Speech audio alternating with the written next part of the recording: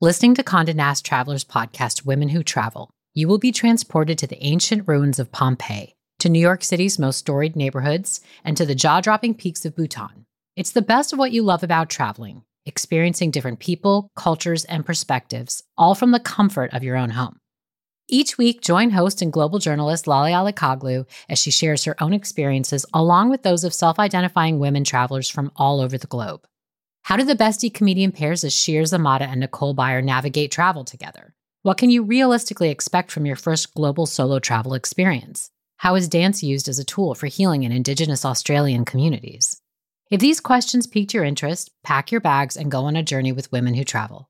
Available wherever you get your podcasts.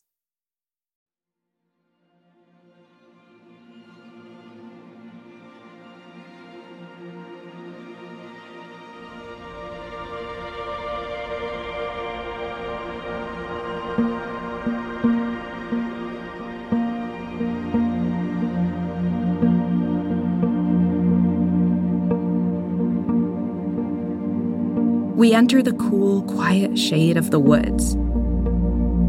The ground becomes soft and moist. The noise of the outside world drops away. I sense the kids notice the change too. I explain how the mushrooms seem to love the leaf litter that gathers where the oaks and the pines come together. Pretty soon I realize that these kids are into this. Like, really into this.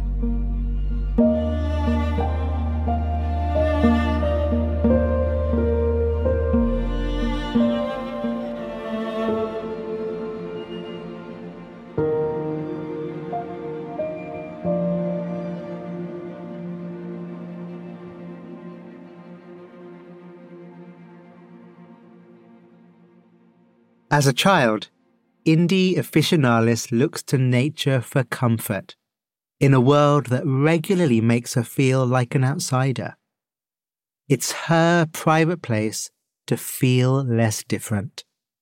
But, as you'll hear in this week's story, an unplanned nature walk with a band of misfits opens Indy up to the idea that nature is a home for us all, a place that erases our differences and opens up connections.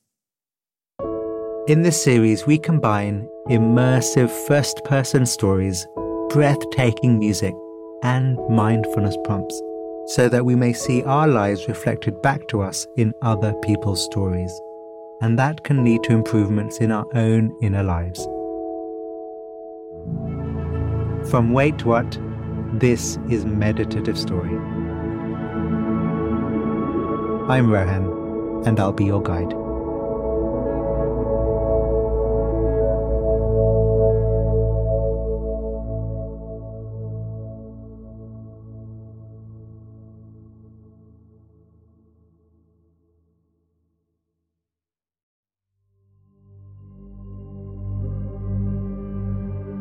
The body relaxed. The body breathing. Your senses open, your mind open, meeting the world.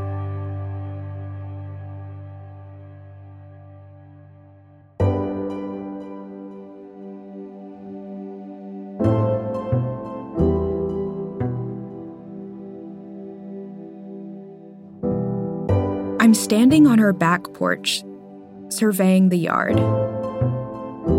The sun-drenched lawn stretches away from me on a downward slope. It's just grass, grass, grass, then suddenly the woods. A big stand of old deciduous trees, sturdy oaks with outstretched branches. Thin little dogwoods. There are even a couple sagging willow trees. That's how our street, Willow Street, gets its name. Everywhere I look, I see green. I breathe in the earth and dirt so close by. A grin spreads across my face. I'm 6 years old, at home in North Carolina, and I love playing outside. Compared to our little house, our yard seems huge. It takes me 30 cartwheels to get from here to the trees. No matter what's happening at school or in this new town we just moved to, this yard is my sanctuary.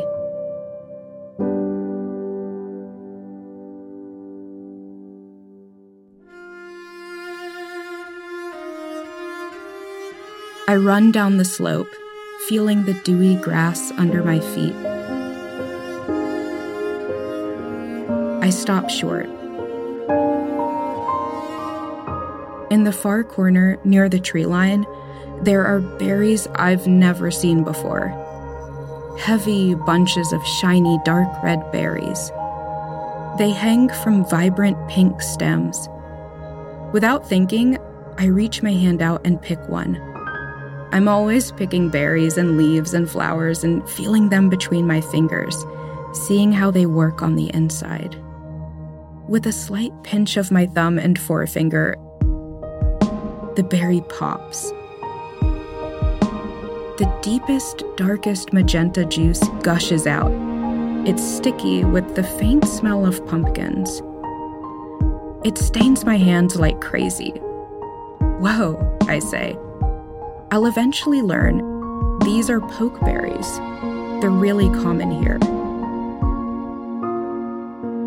I turn my hand over, palm facing down, and methodically rub the berry juice on each of my fingernails. The stain sets in immediately, bleeding over onto my cuticles and fingertips. An adult might say, "Oh, what a mess." But to me, it's exactly what I need. I'm obsessed with colored fingernails. When I'm out shopping with my mom, I see women with pink, gold, and purple nails, so pretty and bright. I assume all these ladies were born with them. I don't understand why I was born different with boring, plain fingernails. I worry that something's wrong with me. That's a feeling I have a lot these days. I'm awkward, quiet, sensitive.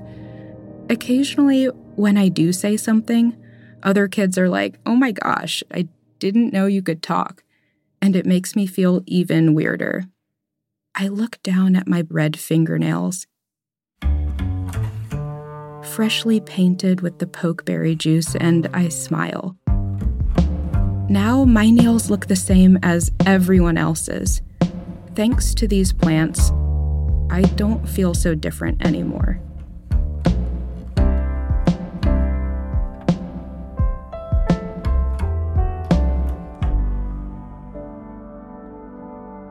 All the kids gather at the picnic tables under the huge pavilion in the park. The air is thick and humid, like dog breath. But it's nice in the shade. Some girls who just finished playing Foursquare grab a deck of cards and start playing Speed. I'm 8 years old. This is my summer day camp.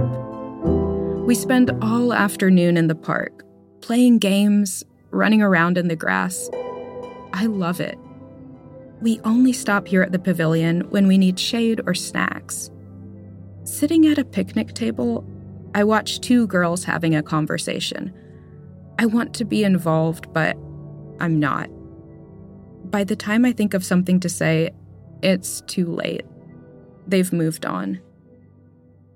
A small commotion breaks out at one of the other tables. A kid named Joseph digs his hands into a plastic bag. He's giving out candies, Sour Patch Kids. Everyone swarms him. I'm a huge fan of Sour Patch Kids. I hurry over, holding out my hand next to the other kids. But when Joseph gets to me, he gives me a look and shakes his head. "I don't give candy to your kind," he says. At first, I'm confused. Then I look down at my hand next to all the other hands, and I see what Joseph means. Our town is predominantly white. My mom is Black and my dad is South Indian. I'm biracial. Some kids, and even adults, make it clear that they don't want people who look like me around.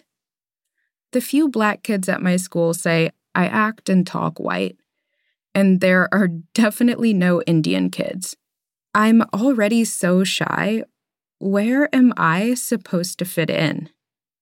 Joseph turns to the next kid and hands him a piece of candy. I drop my hand and turn away.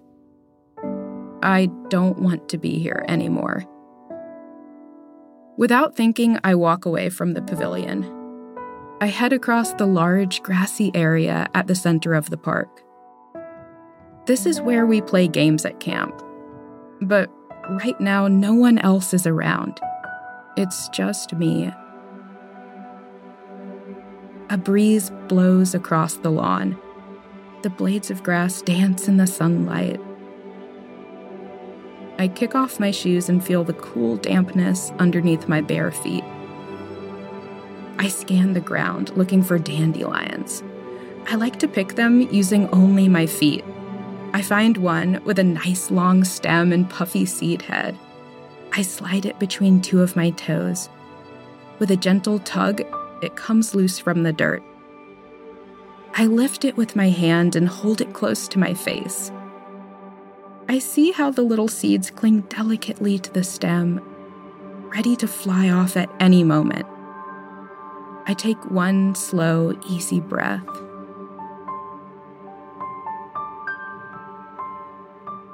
When I'm out here doing my flower thing, I'm not thinking about the mean things kids say to me. I'm not thinking about that deep sense of awkwardness and otherness that hangs over me at school. I just let myself feel this connection to these plants. Just like when I'm in my backyard, picking pokeberries, building forts, or catching crawdads, nature comforts me. There's nothing in this field that's telling me I'm wrong or that I don't belong here. I just wish other people could see that too.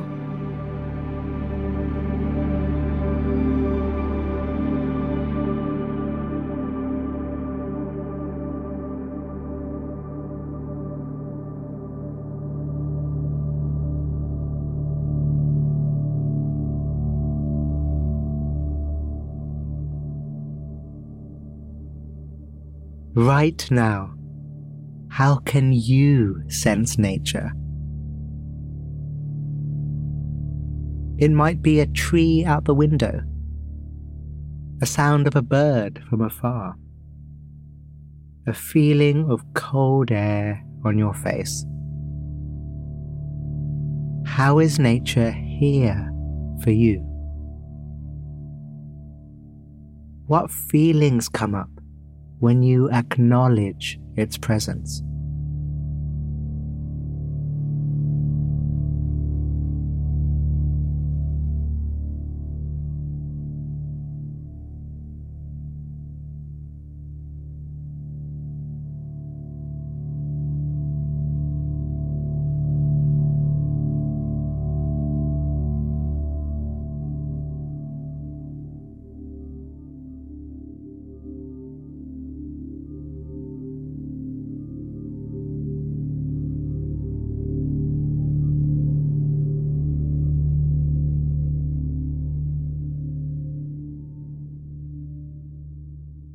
From behind the podium, my eyes scan the old, stuffy auditorium.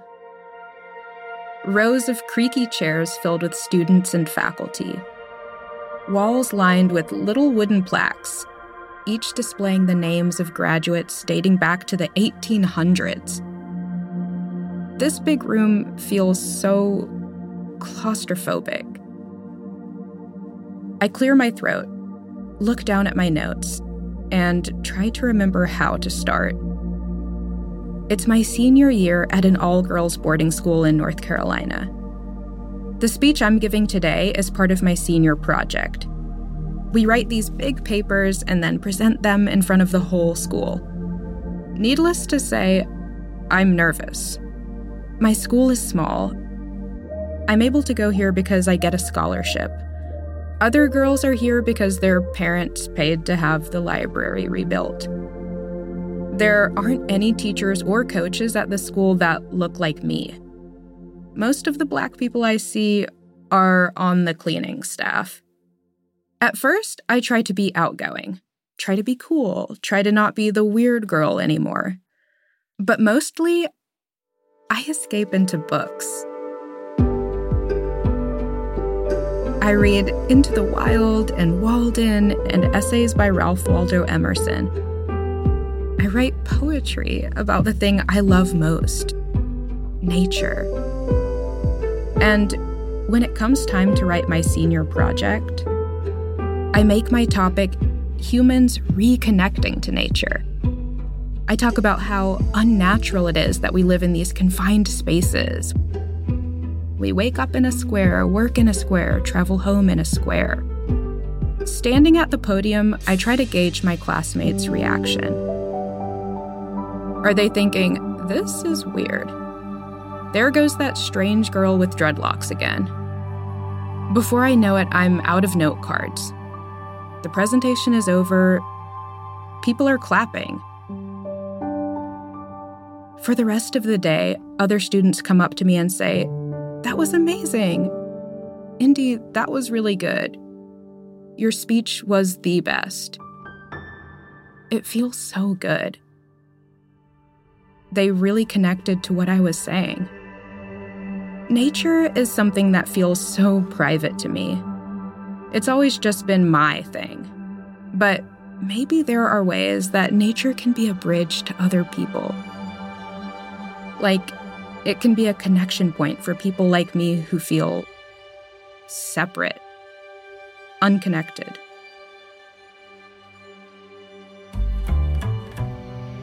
The screen door shuts with a bang.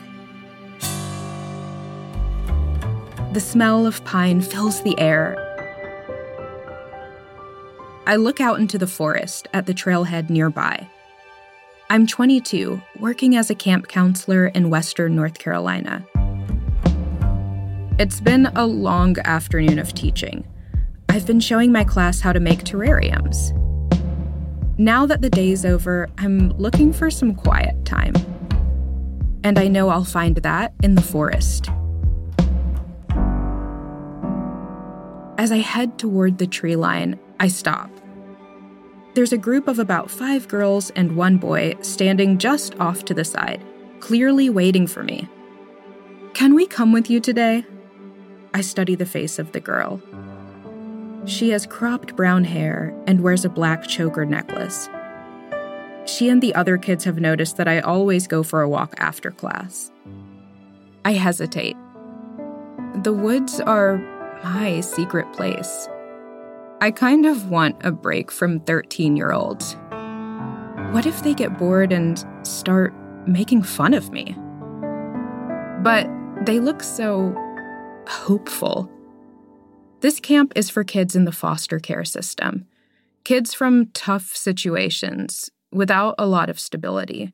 Their home lives are hard to explain, so they usually just keep them a secret.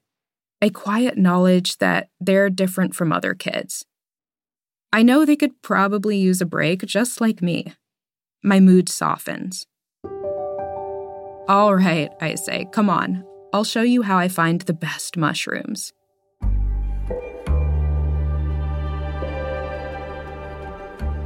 We enter the cool, quiet shade of the woods.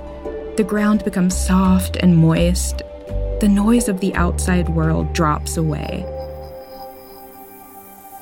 I sense the kids notice the change too. I explain how the mushrooms seem to love the leaf litter that gathers where the oaks and the pines come together. I know a bit more about the science of nature these days. I take naturalist classes, herbalism classes, read endless field guides. I know the names of so many plants and trees, how they interact with each other. I know if I spot a trillium bloom, that's the earth saying, "Hey, there might be morel mushrooms nearby." The kids start hunting around on their own. "You guys are so much lower to the ground," I joke. "You'll find all the little ones that I miss." But pretty soon I realized that these kids are into this, like really into this. I see the girl bend down in a shady patch on the forest floor. "Look, Indy, I found some." Sure enough, there are the signature yellow curls of the chanterelles. They look like little hats. "Good job," I say. She is beaming. She reminds me of me at her age. Quirky, a vegetarian, cares about animals. I know she's been bounced around to a few foster homes already. That she doesn't feel like she belongs anywhere. Always an outsider with secrets of her own.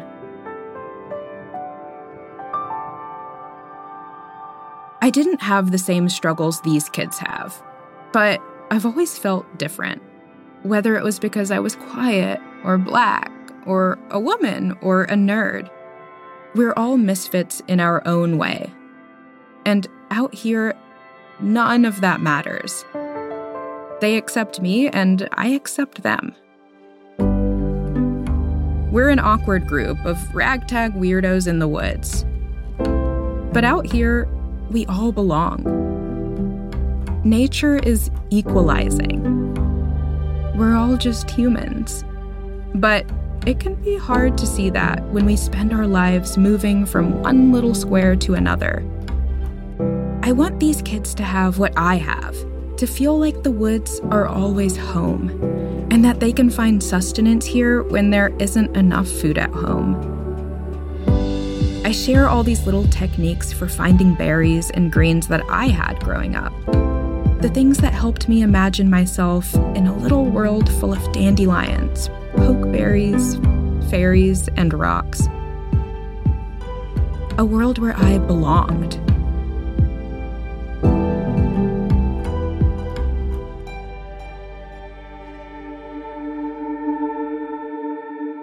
The sun catches us as we take the narrow path back to the dining hall. I slow for a moment to look up at the canopy of radiating pines. I feel so lucky to be right here, right now. This feels different from when I would go out to the woods alone. This feels like more. Families are unstable. People change. Homes change. But nature, as long as we protect it and appreciate it, is pretty much always there for us. It persists. We can all be weirdos in the woods.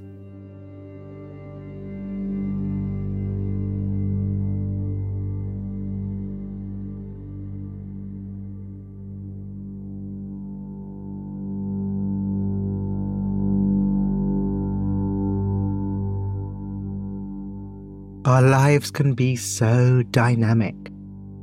So let's take a moment to enjoy the stability nature provides, the comfort that we can lean on.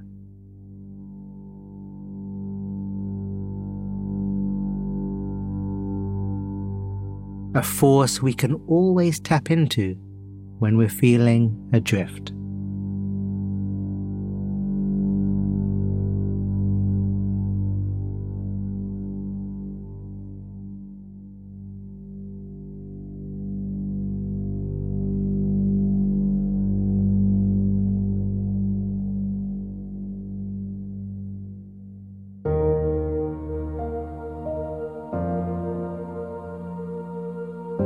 My fingers dig into the soft soil, making little depressions to plant the pepper seedlings. I press down, feel the dirt give way, smell the sharp, damp earth. I gently place the seedling into the hole, making sure it's not too high and not too low. I look up and smile at the man kneeling next to me. He's lining up his seedlings with mine. His name is Pepper.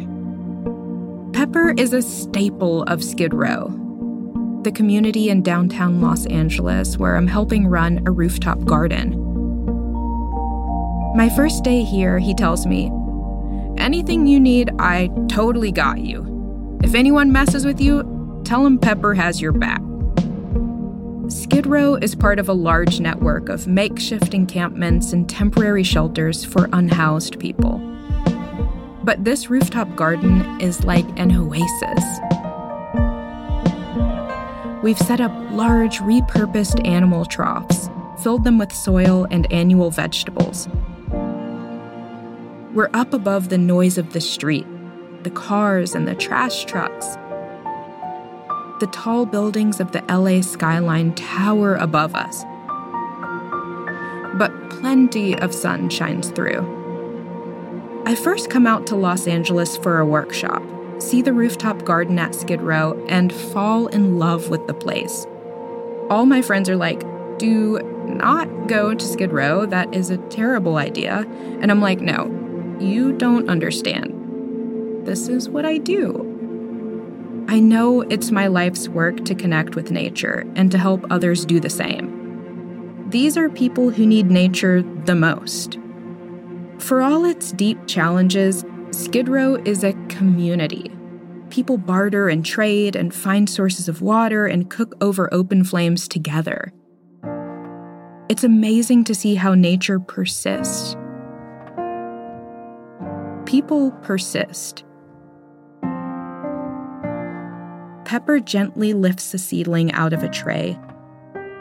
His arms are tan and tattooed, and his hands are rugged and weathered. He has small fingernails, and his skin is cracked. As we plant together, he tells me about his childhood, how he grew up with a racist father and decided that living on the street was better than living with him. Then he cracks a joke. Pepper is hilarious and wise. I love growing food with him. I look at my hands in the soil next to Pepper's hands in the soil. It feels like such a visceral connection. The paths that led us here are so different, but right now we're so much alike. We're in nature, learning, working together. For so long, I thought of nature as my own private escape. The place I could go to soothe myself when the world felt confusing or when I felt bad. But nature is a home for us all. It erases our differences and creates space for us to bond and connect. And nature exists wherever we need it. In the woods, in an urban garden, in the little dandelions pushing their way out of the sidewalks. We always have access to that sense of belonging, and it only gets stronger when we share it.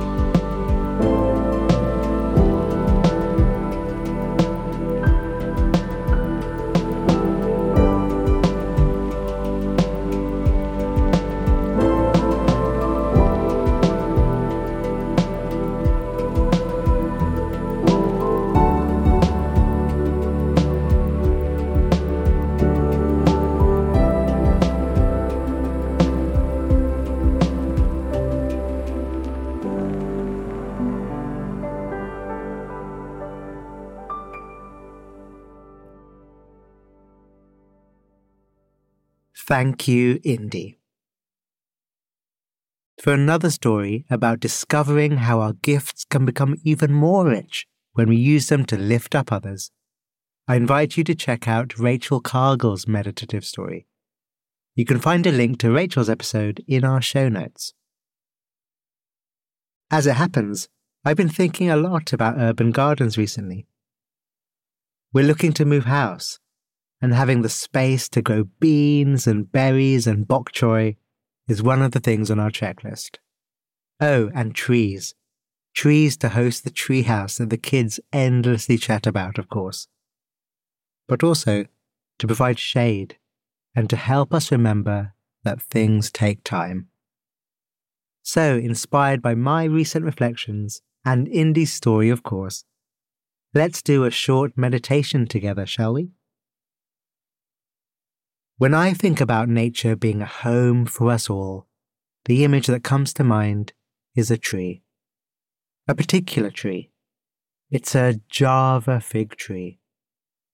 It's in Peradeniya Botanical Gardens in Sri Lanka, a stone's throw from where my mother went to university. And it's enormous. It covers a massive area. Its boughs magical. Holding it in my mind, I'm reflecting on its qualities, its scale, its ability to shelter so much life, its longevity, the delight and curiosity it evokes in all who see it, drawing people from across the gardens, bringing them together, a majestic magnet. And I also think about which of those qualities I'd like to express in myself. I'll choose scale. So I imagine spreading out across the space that I'm in. Not just in my body, but also through my action and my influence. Being more Java fig tree. Feeling stable. Dynamic but steady. Feeling connected and connecting others. When I see myself as the Java fig tree, so many of my other qualities are stripped away. Those things that separate me from others, that make me feel different. When I'm more tree, I'm a part of something bigger, something for all of us.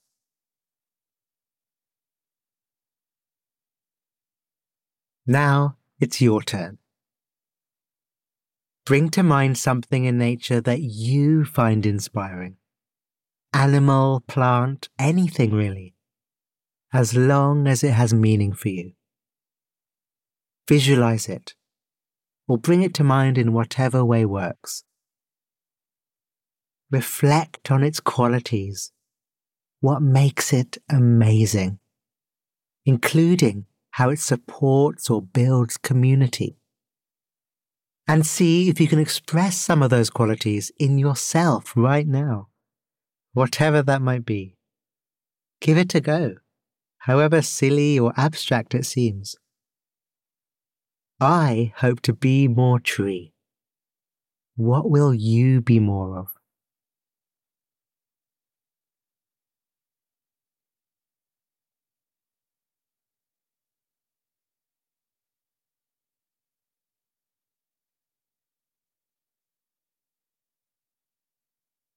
And as we move into the week ahead, let's remember our wonder of nature.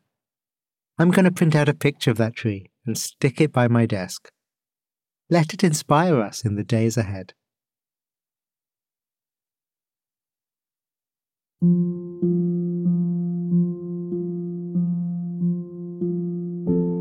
Thank you, Indy, for inspiring me. And thank you. Go well. We'd love to hear your personal reflections from Indy's episode. How did you relate to her story? You can find us on all your social media platforms through our handle @meditativestory. Or you can email us at hello@meditativestory.com. On behalf of the team at Meditative Story, thank you for spending time with us today. We love creating the show for you. And if the show serves you in a meaningful way, we'd love to hear from you. Would you take a minute right now to write us a review in your podcast app? When you leave a review, it really inspires our team, and we're a group who derives so much energy from understanding how Meditative Story impacts you. It's also a way for you to pay it forward by helping others discover the show. So if leaving a review speaks to you today, we'd really appreciate it.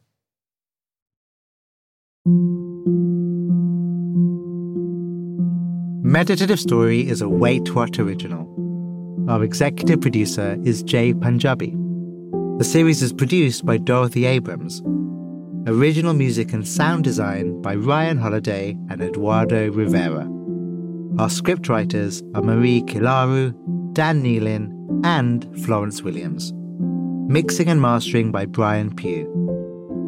Our CEO and chairman of the board is Jeff Berman. Wait What was co-founded by June Cohen and Darren Triff. Special thanks to Sarah Tartar, Katie Blazing, Mariel Carricker, Nikki Williams, Kelsey Capitano, Tim Cronin, Sammy Oputa, Luisa Velez, Justin Winslow, Colin Howarth, Brandon Klein, Alfonso Bravo, Brad Whirl, Timothy Lou Lee, and Dave Fisher. And I'm Rohan Gunatilaka, creator of Mindfulness Cards and the all-new Mindfulness Cards for the Family, and your host. Visit meditativestory.com to find the transcript for this episode.